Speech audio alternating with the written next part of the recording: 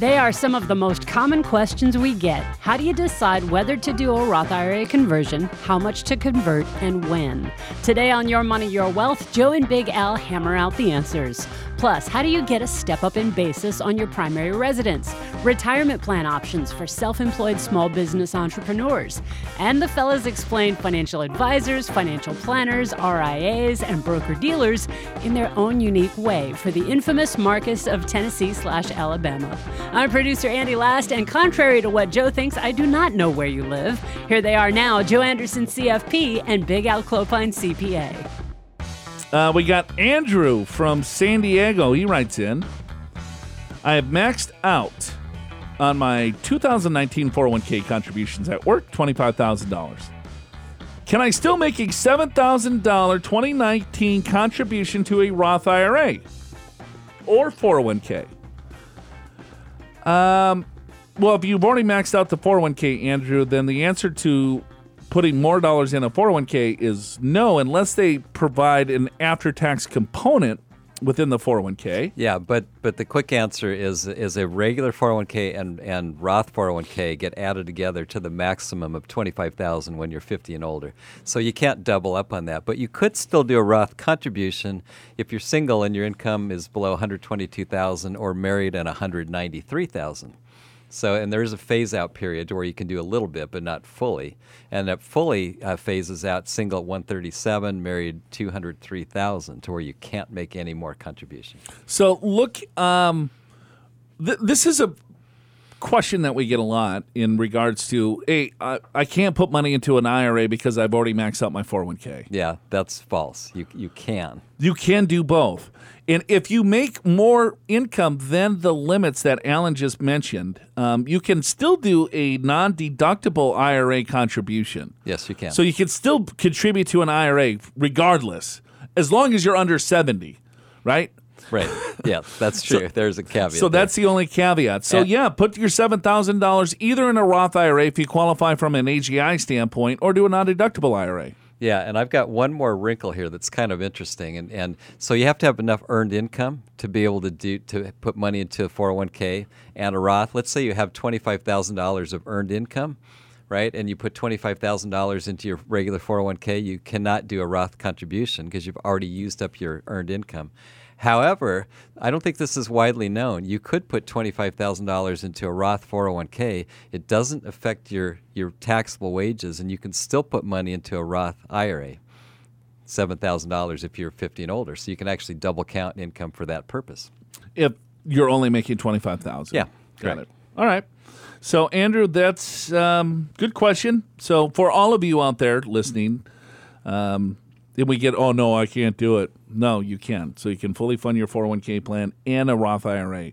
If you're married, both you and your spouse can fully fund 401ks and Roth IRAs, as long as you qualify from an AGI standpoint. But where you were going, Joe, is there's these limits, 19,000 under 50, 25,000 above 50 currently for a 401k. Some plans have the ability to put after-tax money in, and then you could potentially put a lot more in.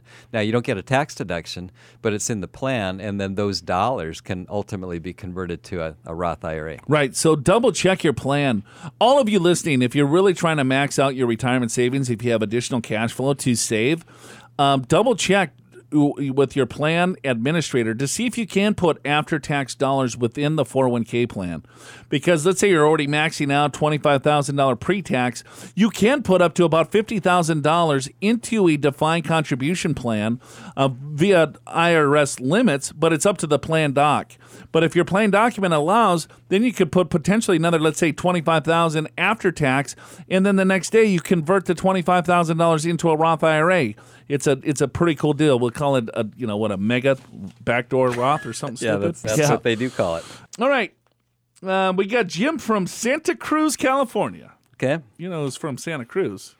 No, Santa Clarita. Yeah.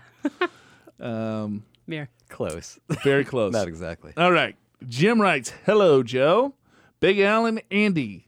Andy or Andy? It's A-N-D-I, folks. A-N-D-I. Oh, none of them were right. Yep. None of them. So, Jim, fail. I like that. I think it's funny that both of you act like you didn't know how my name is spelled. How would we? How would we? I don't write letters. It's like, Andy, I've tried to write you a postcard, and I couldn't figure out how to spell your name, so I didn't do it. Your show rocks. Thank you for the on-air answer to my Roth conversion question last month. I'm hoping you can help with one more. Believing that the Tax Cuts and Jobs Act will not be permanent, I expect to be in a higher tax bracket in retirement than the 22% bracket. I have around $400,000 in qualified accounts with Schwab and Vanguard and about $50,000 in Roths. My employer now offers a Roth 401k. But since both brokerages make it very easy to do Roth conversions, I'm inclined to continue to contribute to the regular qualified 401k. I can decide in December if I want to execute a Roth conversion at Schwab or Vanguard. This keeps the option of deductible contributions open until I am certain that I want to make a conversion and know that I have the cash to pay the resulting taxes. I cannot see any downside to waiting until the year end to make this decision. Am I missing something? Thanks to you and your team for everything you do. All right. Okay. What do you got, Al? I got an answer here. I like it. And let's see, we got mixed up on the pages. It's Page 6. 6, okay, 6 to 7. Okay, here's why I like it, Joe. It's because if you, and it comes out same if you end up converting the same amount that you were going to put in a Roth side of a 401k. So it's same. So I don't really care in a sense, but in another sense, if you do the Roth 401k, you can't change your mind later on. Whereas if you do it the regular 401k, creating a tax deduction, and then in December, that's when you actually decide how much you want to convert based upon your known income at that time. It just gives you a little bit more flexibility. The only problem there is don't forget to do it in December, because then you would miss that opportunity. So I like it. Jim, I would do the opposite. I know, and I know why you're going to say that. Because, why? So because you get the money in sooner and get the tax-free growth. I like the flexibility more than I like your answer, but go ahead. Yeah, but real life happens, though. You're a CPA. I know you would like that answer, the flexibility. I'd have my spreadsheet. Yeah, right? I'd have an alert. December 2nd, look at spreadsheet. I would. I would be flashing lights. Your watch is beeping. What's that? Oh, I got to look at my Roth conversion numbers. I'd be in a client meeting. Excuse me, 1 second. I got to check my own conversion. I got to execute my own conversion. All right. So here's the deal. It's easier to execute. Yeah, I get that doing a conversion at Schwab, Vanguard, Fidelity, anywhere. It's really easy to do a Roth conversion. However, the likelihood of you doing the conversion or getting the money into a tax-free account is more probable if you just set it and forget it. Yeah, I do agree with that. Right? Now you got the $25,000. I don't know how old Jim is, but let's just assume he's got $25,000. He's over 50. Well, most of our listeners are kind of under 50. Lately, it seems. Do we know what the demographic is of our listeners? Didn't you ask that in our survey? How old are you? Yes. Yeah. I asked them how close they are to retirement. Yeah, and we had 3 participants. Yeah. That's my mom. Wasn't a big enough sample size. I think we got to ask that. We got to You dive in actually want to know deep. how old people are. Okay. What's your age? What's your we could give a range. Yeah. Right? 20 to 25, 25 to 30, 30 to 40, whatever. So we had 35% that were already retired, 33% that were more than 10 years from retirement, and 30% that were 5 to 10 years away. Oh, well, just right, a third. Yep. So, okay. Well, I got to... Okay. So, for those of you that have a Roth provision in your 401k, so Jim is saying, should I just do the Roth 401k, get it in there, have the tax-free growth, and then I'm good, I'm done. Or he wants to be a little bit more strategic and say, you know what, I'm going to go pre-tax, and then I'm going to convert at the end of the year. If this was 2 years ago, I would like that strategy a lot more, because that's what we would advise you to do, because you can back then you could recharacterize the conversion. Yeah, and we would tell you do it in January. You got full year of tax-free growth, and then you can recharacterize what you need to next year. Right. Can't do that anymore with the new Tax and Jobs Act. So it's like, all right, well, I'm going to convert, and then now I got to write a bigger check in April, and that's kind of a pain in the ass, and then I'm going to be upset because I hate paying taxes, and then now I got to write this check. But if you already just get it in the Roth IRA now, it's done. Yeah, because your withholdings changed and everything. It's done. So maybe I'll say it this way: if you're an accountant or an engineer, do it your way. Yes. And if you're like me, everyone else, if you're just like a schlup, if you will set your alarm on December 2nd, beeping, and if you will not be too bummed out when you owe taxes in April. And understand the tax consequence and all that other stuff. Right. Well, there could be penalties. Could be. Whether you do a Roth conversion at the end of the year or not, given that December 31st is approaching fast, you'll want to check out our tax planning checklist in the podcast show notes. It's got the list of all of the documents and information you'll need to file your taxes, information about Roth conversions, the 20% qualified business income deduction, and charitable gifts, and most importantly, it lists some tax-saving strategies to implement before December 31st. Click the link in the episode description in your podcast app to go to the show notes and download the 2019 tax planning checklist for free. You'll also see the link to Ask Joe and Big Al. Click that and send in your money questions via voice message or email. Terry from Denver, Colorado. I'm glad you know where that is. What state is it? Thank you very much. Good thing I have a map handy here. Hi, all. Didn't want to prioritize. Love the show. All right. Very good. Pretty sure I'm good for retirement, but wanted to run the numbers by you. I'm 60 and retired last month, and my husband is 59 and plans to retire within the year. We have $1.8 million in tax-deferred 401k and IRA, $1 million in taxable, and $72,000 in Roth. And I guess a little bit in HSA. The tax hit is huge this year, so no Roth conversions. In retirement, I have a $60K annual pension, and my husband will kick in between 62 and 65, with pensions income ultimately totaling $92,000. We plan to delay Social Security till 70, and that kicks in for a total income of $168,000. Annual expenses are $60K, and budgeting about $20,000 for medical, so that's about $80,000 combined. House is paid for, no debts, and kids are launched. My question has to do with Roth conversions. During the gap years, a couple of the years will be in the 12% tax bracket. Should I up the Roth conversion to 22% bracket for those years? Is it worth it?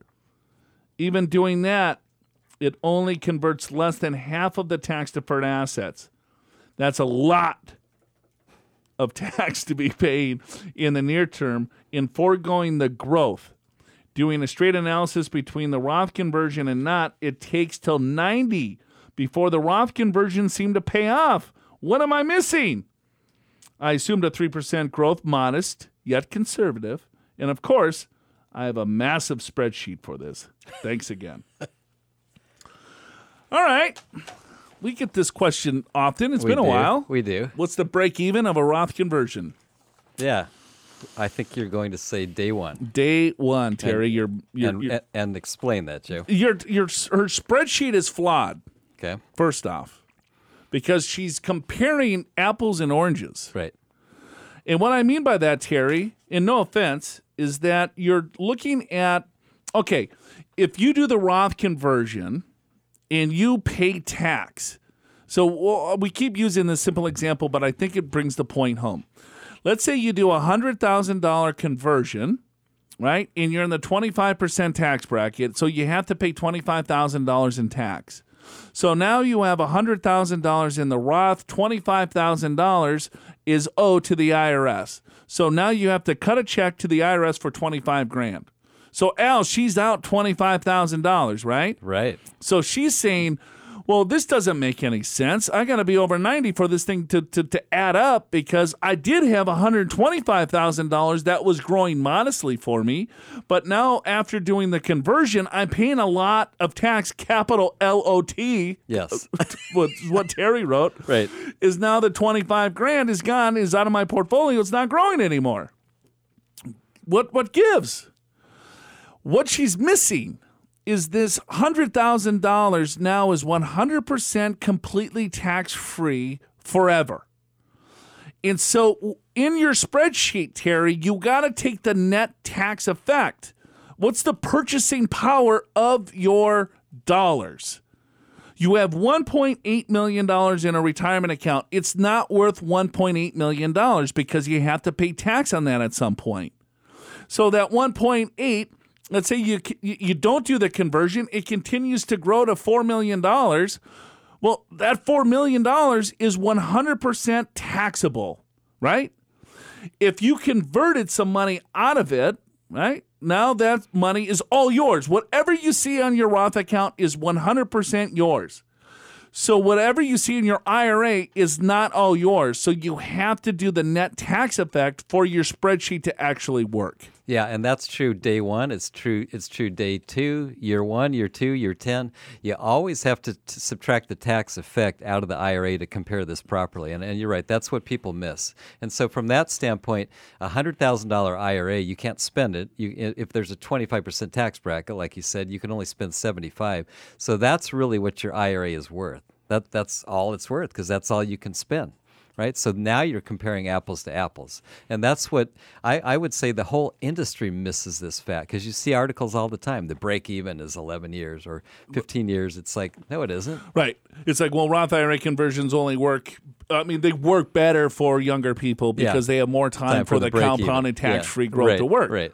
Because, Terry, hear me out. Let me explain the example this way, is that you have the $100,000 in the IRA, you have $25,000 that's sitting in a brokerage account, and it's invested modestly.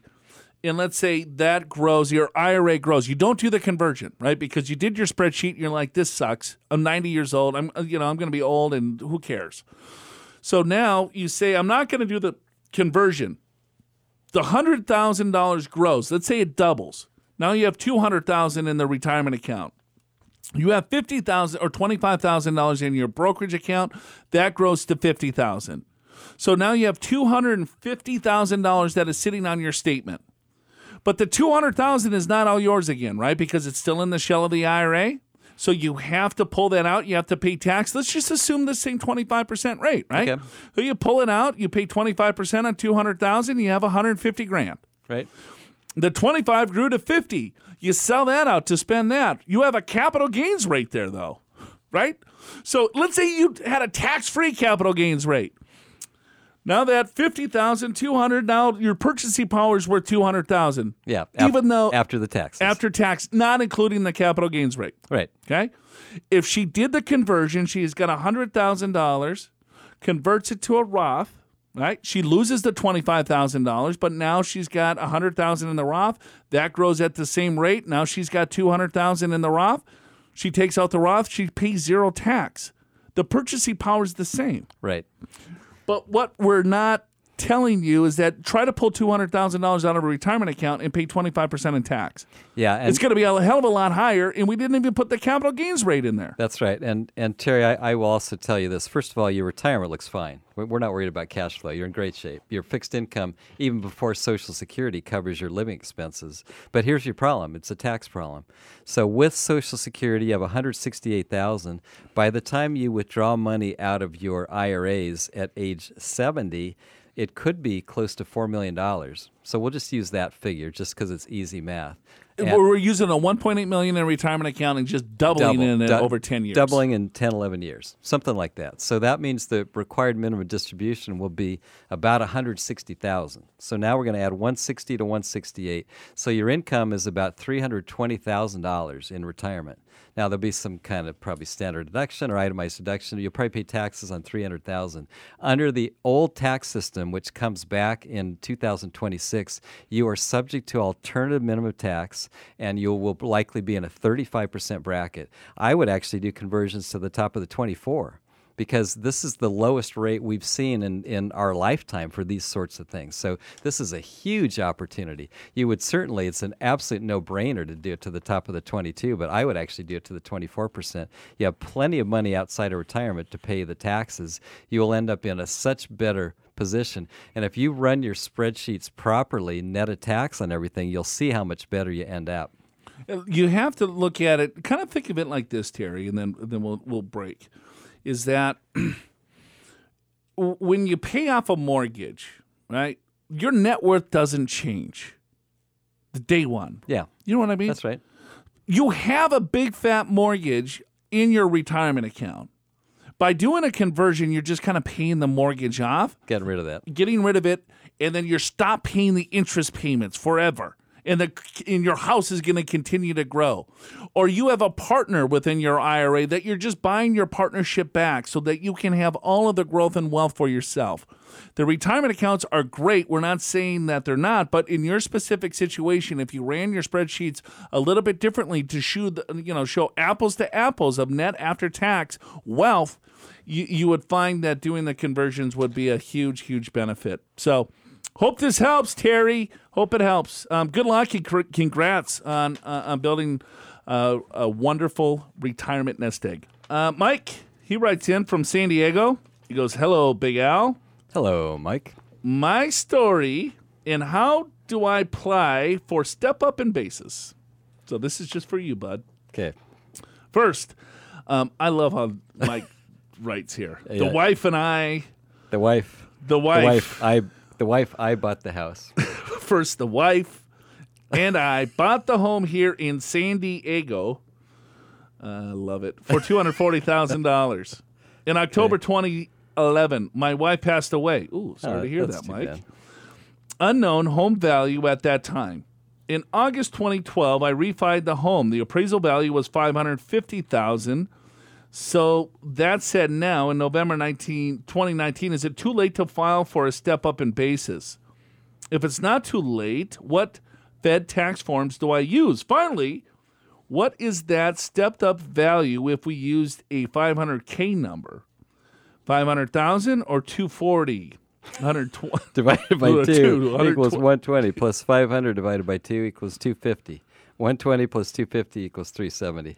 I know what he's trying to do, so I can answer this question. That's why it was asked to you. First of all, there's nothing that you have to apply to for a step up in basis. You just get the step up in basis. And for those that have pretty large estates in excess of $11 million, you probably want to file a Form 706 upon your spouse's passing just to kind of justify that. But I'm assuming, Mike, I don't know this for sure, but I'm assuming your total estate's probably below that. So you don't really need to file any forms.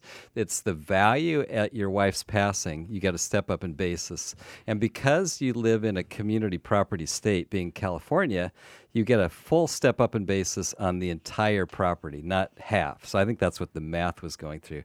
Because if you live in a non-community property state, you only get half step up basis, and your portion stays the same because you're still living. So, Mike, you get a full step up in basis. You don't have to file anything. And now it's just a matter of figuring out what the number is. The fact that you refinanced within, 10 months or so of her passing, you could probably use that number, $550,000. That's probably what I do.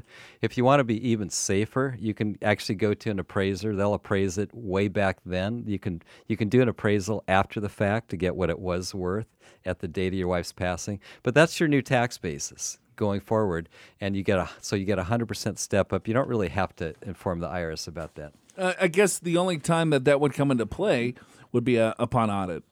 Yeah, upon he sells his primary residence, That's and right. then let's say he claims the 121 exclusion, doesn't pay any tax, and then they're like, "Hey, well, how did you get this $500,000 basis?" Then you have proof and said, Yeah. "Okay, well, here my wife passed away, and then I got the refinance. Here was the appraisal at that point. I used this as my basis when I sold the property." That's right. That's correct. That's the only time you'd have to show that. So either you could use the appraisal at the time of the refinance, which is probably pretty good, not perfect, but pretty good. If you want to get an even better answer, you get a current appraisal way back to October 2011 on your property, and appraisers can do that.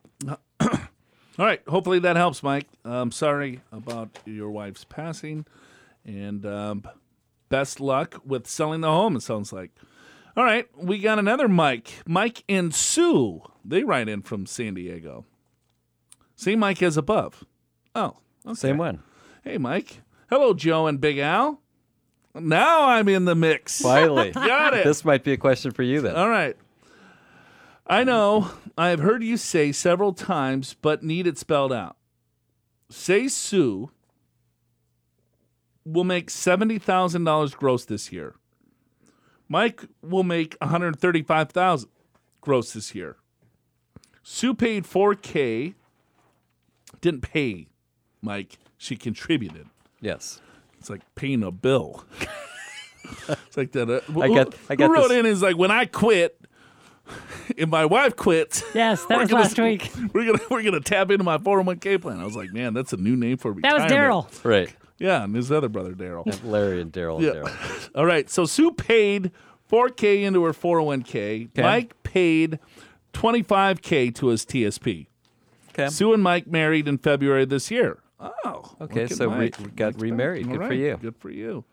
Okay, so Mike paid $25K into his TSP. Sue and Mike married in February this year. Sue and Mike are both over 60. You have mentioned the max income we can make, and you even said on what line of the 1040 IRS form to use. What is the max we can make, and what line should we be looking at so we can both send $7K to our Roth IRAs? I know I must be missing some facts here, but if you can figure out what I'm asking and answer, that would be great. Thanks, Mike and Sue. All right. It's modified adjusted gross income, Mike. You're married, so you can qualify. You can pay another $7,000 into that Roth bill. So here's the math. So let's see. Sue makes 70. You make 135. So that's 205,000. But you're putting, I'm going to round it. You're putting about 30,000 into retirement accounts. So you can subtract that from the 205. So now you're at 170, 185. 185. 185, 90, no, 175.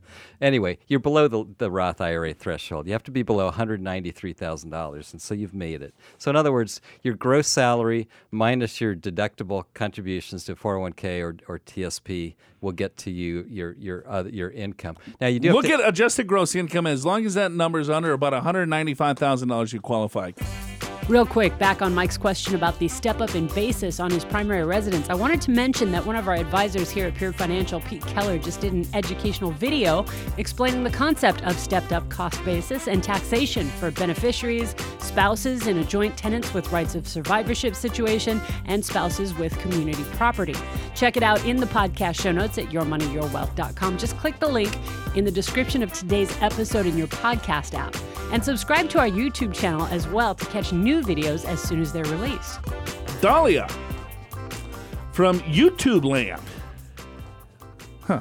Where the hell's YouTube Land? it's on your computer She doesn't want to or your phone. She doesn't want to disclose where she's from. Hi, Al and Joe. I came upon your channel on YT. YouTube. YMYW on YT. Boy. And I thought I would ask some questions. I formed my own business as an S Corp this May. All right, you following me, Al? I'm with you. All right, she's in the 35% tax bracket. I am my own employee. I am setting up my own payroll and looking into 401k options. I'm single, no dependents. I have one property, which I don't live in, and bought for my parents. Here are some questions. All right. Okay. Number one. Good start. I was looking to do a Roth 401k and getting confused on how to set this up. Do you have a company that you would recommend? Currently, most of my investments are with Schwab, and they say they don't have 401k with Roth features. All right, number one, let's... You could set up a solo 401k at Schwab, but their plan doc for solo 4... I guess we should explain what a solo 401k is. Yeah, let's start there. All right, so Dahlia is self-employed, only employee, wants to set up a retirement account. A solo 401k allows Dahlia to set up a retirement account for her business to just shelter more money in a retirement account than probably any other plan. Well, yeah, then a SEP IRA. or a standard IRA, or a simple. Not as much as a defined benefit. I knew you were going to go there as soon as I said that. You just laid it out there. It's like middle. Okay. But it's a really good plan for self-employed business owners that don't have employees, because you basically can set up a 401k with employee and employer profit-sharing components, and so you can actually put quite a bit away. But to set up a solo 401k, you have to be the small business owner. You do, correct. You can't set up a solo 401k if I'm an employee at XYZ company. That's accurate. Right. So I'm an employee of Peer Financial Advisors, and Peer Financial Advisors has a 401k plan. I cannot choose to say, you know what, I'm not going to participate in that plan. I'm going to set up a solo 401k plan over at Schwab. That doesn't fly. You have to be self-employed to set up a solo 401k plan. Do we have any recommendations? You can go to TD Ameritrade. They have it's the plan doc. Yeah. So like Fidelity, I know, doesn't do the Roth, and Schwab doesn't do the Roth plan component of it, but TD Ameritrade does.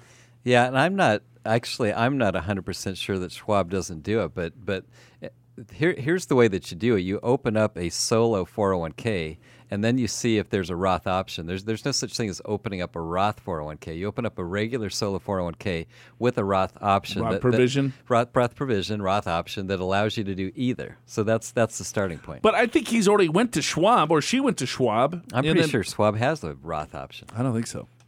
Well, we'll just have to agree to disagree. Well, I know for a fact, because we have money at Schwab. Not much. Yeah, it's.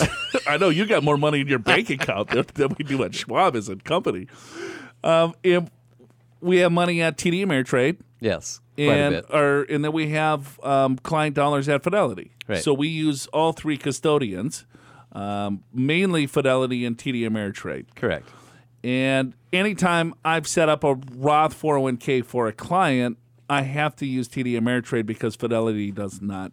Fidelity does not have one. And so I'm assuming that if Fidelity doesn't, and she's already asked Schwab, and they said no, yeah, I would just maybe ask again. Yeah, I would ask again too. I would ask again. What you're looking for is a solo 401k with a Roth option. That would be the way to ask it. Get someone else. Just make sure.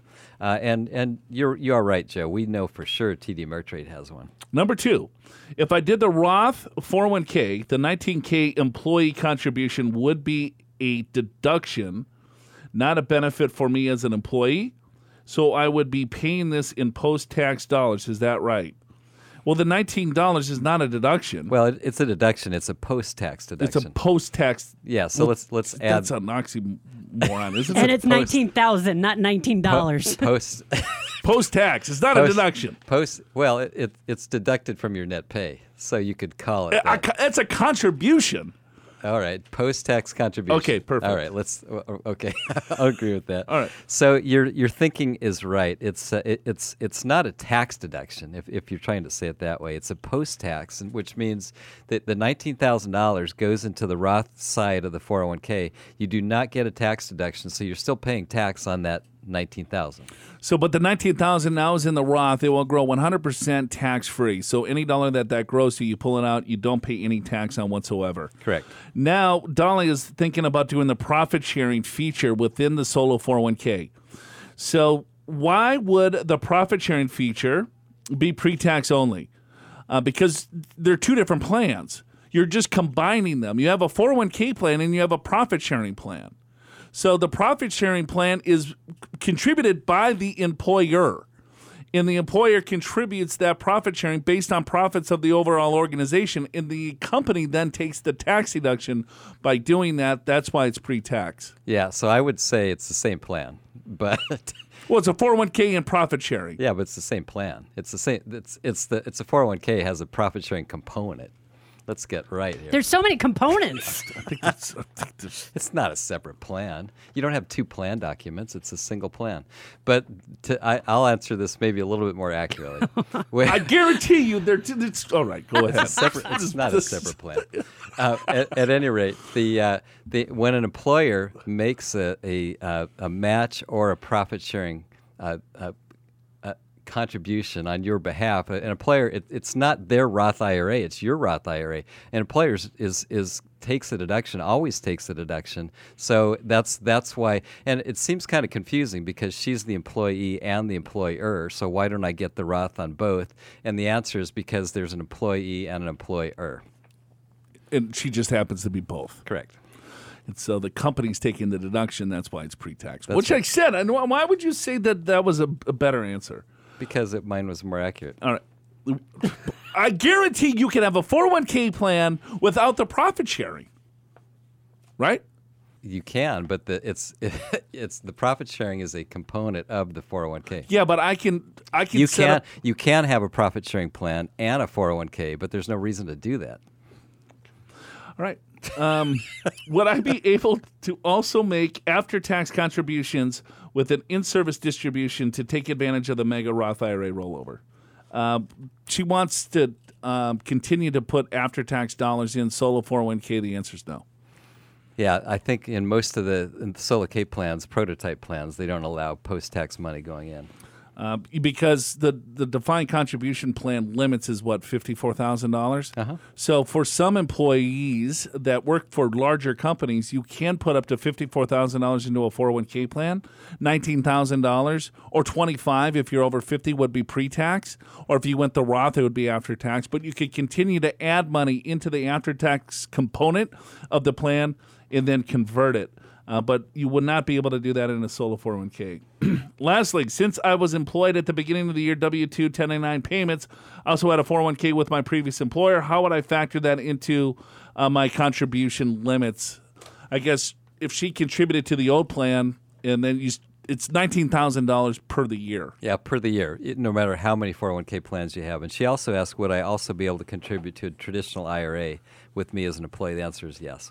So you can do the 401k plan, profit sharing plan, and a traditional IRA or Roth if you choose to, if you qualify for the income limits on the Roth, or if you want to take an after-tax contribution to the IRA and then you can automatically convert that.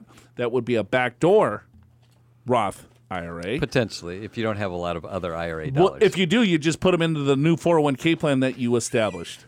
I've posted a bunch of retirement plan resources for self-employed small business owners in the podcast show notes at yourmoneyyourwealth.com, including a podcast video of Joe and Big Al discussing the benefits of the solo 401k and solo Roth 401k, the YMYW TV show episode on retiring as a self-employed person in the new gig economy, a giant blog post on small business tax filing, and a video from Pure Financial Advisors Allison Alley outlining the best self-employed retirement plans. Click the link in your podcast app to go to the show notes, and don't forget to share these free resources with all the self-employed small business owners you know.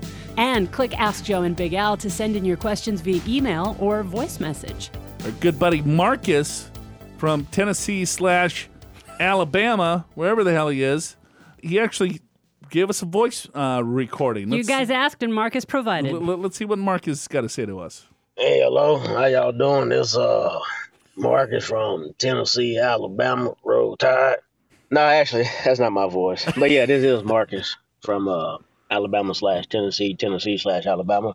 Yeah, I want to call in, give you a brief history of the whole Tennessee-Alabama thing. All right, so here how it go. Before we get started, man, keep up the good work on the show. I thoroughly enjoyed the show. So I don't quite remember when it was, but one time when I emailed in, I had a question. I think it was about the estate tax. I don't remember. Joe said, hey, we got Marcus from Alabama. And I was like, wait a minute. I don't remember putting in my location on the email. I was like, where in the world did they get that from? So I went back and I looked over the email, and I was like, no, I didn't say I was from Alabama. Then I realized what happened. I scrolled down and I had my phone. I left my phone number. And it was at that moment I realized how important and valuable Sherlock Holmes Andy was to YMYW. Because she looked at my phone number and said, hey, this is Marcus from Alabama. So the next time I emailed in, I was going to be a little petty, right? I was going to be a little petty and say, all right, technically, yes, I'm from Alabama, but I'm emailing from Tennessee. And so since I got a big reaction out of that, I said, well, you know what? I'm going to keep doing it just to mess with them. So that's the story of Tennessee/Alabama. Hey, keep up the good work. Thoroughly enjoy the show. And got a couple suggestions, recommendations, and a question. I can't speak for all of your listeners, but I strongly believe they will prefer a 2 episodes a week podcast from YM1W. I don't know. I mean, I know y'all busy, but just marinate on that for a little second. I think y'all can make that happen. I appreciate that. And so now to the question.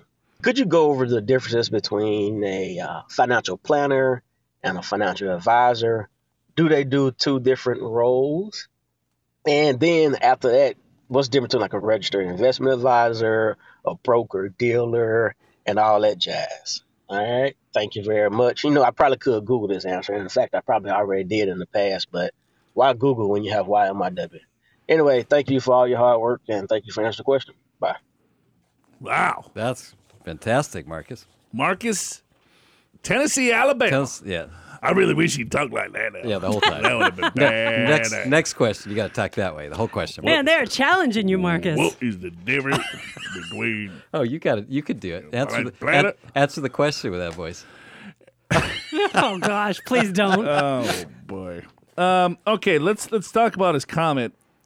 Marcus, I can barely do 30 minutes with Big Al, let alone 2 episodes per week. Oh, we'll marinate on that, though. We'll marinate. We'll marinate. Yeah. I like that. That's a great way to start say using it. some of that. Right. I could use that We'd phrase have to- for all sorts of different... We'd have to be together for how many hours a week? It's a that'd lot. That'd be tough. I don't know.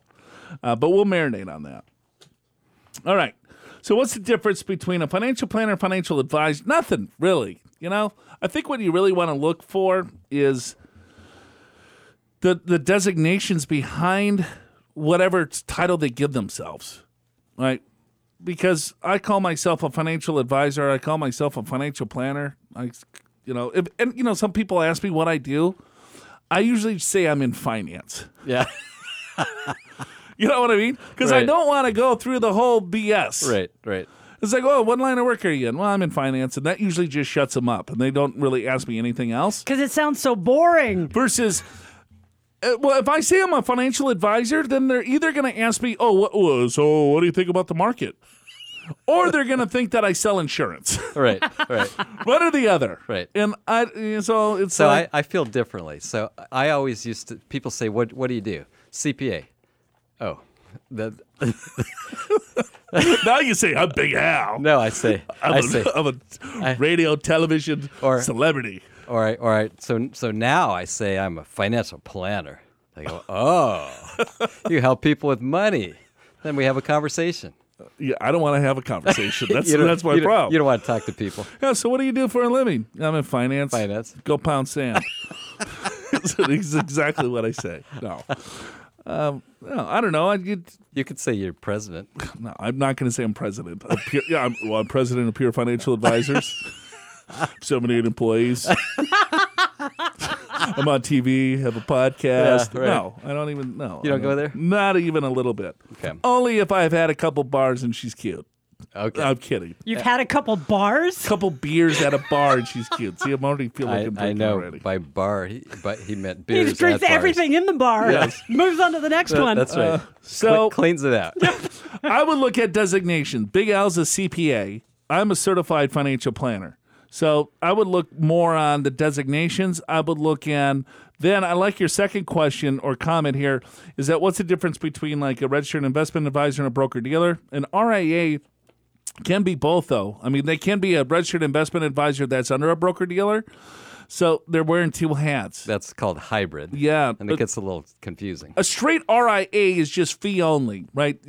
You, Marcus, would be the boss. You're paying that advisor, and there's no other compensation, right? If I'm with a broker dealer, you could be charged a fee, but then you're also paying commissions within the products that you're going into. So there's conflicts of interest there. Could be. Could be. Yeah, if it's, and the registered investment advisors generally are under a fiduciary standard, meaning that they are required to give the advice that's in your best interest. Where broker-dealer is a suitability standard, which basically means as long as the product is suitable, they can sell it to you, whether or not it's the best one. So we feel like that's a pretty big distinction. That's why we would encourage almost anyone to use a fee-only fiduciary. Fee-only fiduciary, registered investment advisor, certified financial planner, CPA, CHFC. That's another good one. CHFC, CFA. CFA. Yeah, CFA is a good one. Chartered Financial Analyst. Yep. CHFC. That's a chartered financial consultant. Those are like a little old school before the CFP. Mm-hmm. All right. Well, Marcus, that was a lot of fun. I really was fun. appreciate you leaving a voice message. See, you can do this. So I guess another thing, too, is if you do want us to do a couple of episodes per week, just write us in. We need more. Yeah, we need more questions. We need more feedback from you guys to see if Marcus is the lone wolf, which I think he is. And realize that if you don't tell us where you're from, we're either going to make it up or I'm going to figure it out from your phone number, and it might be wrong. Andy spends most of her day just like searching our listeners out. Oh, look at this. I know like- everything about everybody. yeah, like Stuart from San Diego. I know exactly where he lives. Yep, he drives not true. this, and yeah, But I will say Marcus J is a very cool guy. I really like him. very much. So thank you, Marcus. So, if you do want us to do a couple podcasts a week, then you would have to write in. Go to Your Money or Wealth, jot it down, subscribe to our podcast, reach out to us, let us know. I'm guessing Marcus is the only one, and probably Andy would want to do it What makes you think that? because you like to find out where these people live and Google them. And then Google map them. I mean, Marcus, trust me, I got a picture of your house right here. He's lying. We're taking a look. Oh, man. You need a new paint job. Yeah, you got a couple of dogs in the backyard. Oh, wait a minute. You got someone sneaking around that back shed. Just call me Sherlock. All right. Thanks a lot for listening, folks. Send us your email questions at yourmoneywealth.com. We'll see you next week. You too can leave a voice message just like Marcus did, or send us an email. Just click the Ask Joe and Al on air banner in the show notes. Click the link in the description of today's episode in your podcast app to get there. And if you're a fan of the derails like Andy is, stick around to the very end of today's episode. Your Money, Your Wealth is presented by Pure Financial Advisors. Click the free assessment button at yourmoneyyourwealth.com to sign up for a no-cost, no-obligation 2-meeting assessment, either in person or via web meeting, with a certified financial planner from Pure. Pure Financial Advisors is a registered investment advisor. This show does not intend to provide personalized investment advice through this broadcast and does not represent that the securities or services discussed are suitable for any investor. Investors are advised not to rely on any information contained in the broadcast in the process of making a full and informed investment decision. May I say, it's nice to be back after a 2-week vacation Yes. to New Zealand. Good to have you back. Well, thank you. It was fantastic, by the way. I contemplated never returning. I was contemplating you wouldn't show back up. I wonder if Mike talks in third person all the time. He would I drive know. me absolutely nuts. That is, I will tell, I'll give you listeners, that's one of Joe's pet peeves. Oh, my God. If I ever call myself Big Al, Big Al feels this way. Joe would just throw a cup of Oh, God. Coffee at It's just like, oh, my God. We were just interviewing this guy today. He's like, yeah, well. Yeah, you did he use threw the himself on the third third person. person. I was like, you just lost a job. That's it. Wow. I was Right. thinking you were thinking Yeah, that. Joe hates people talking in third person. Joe really gets annoyed. Right? So, anyway, okay. You can binge all 248 episodes. This is 249. That We have a very iconic show next week, Al. Yeah, 250. 250. How are we going to celebrate? I think it's going to be very similar to today. Marcus wants us to do 2 podcasts a week. There's got to be more than 4 people to request that for us to even think about We'll it. probably get people saying 1 a month is fine. I would say 1 a year. 15 minutes. Hey, you guys realize that you've never taken a break. Most other podcasts do seasons, like you do for the TV show, and you guys have done 249 episodes straight without ever taking a break.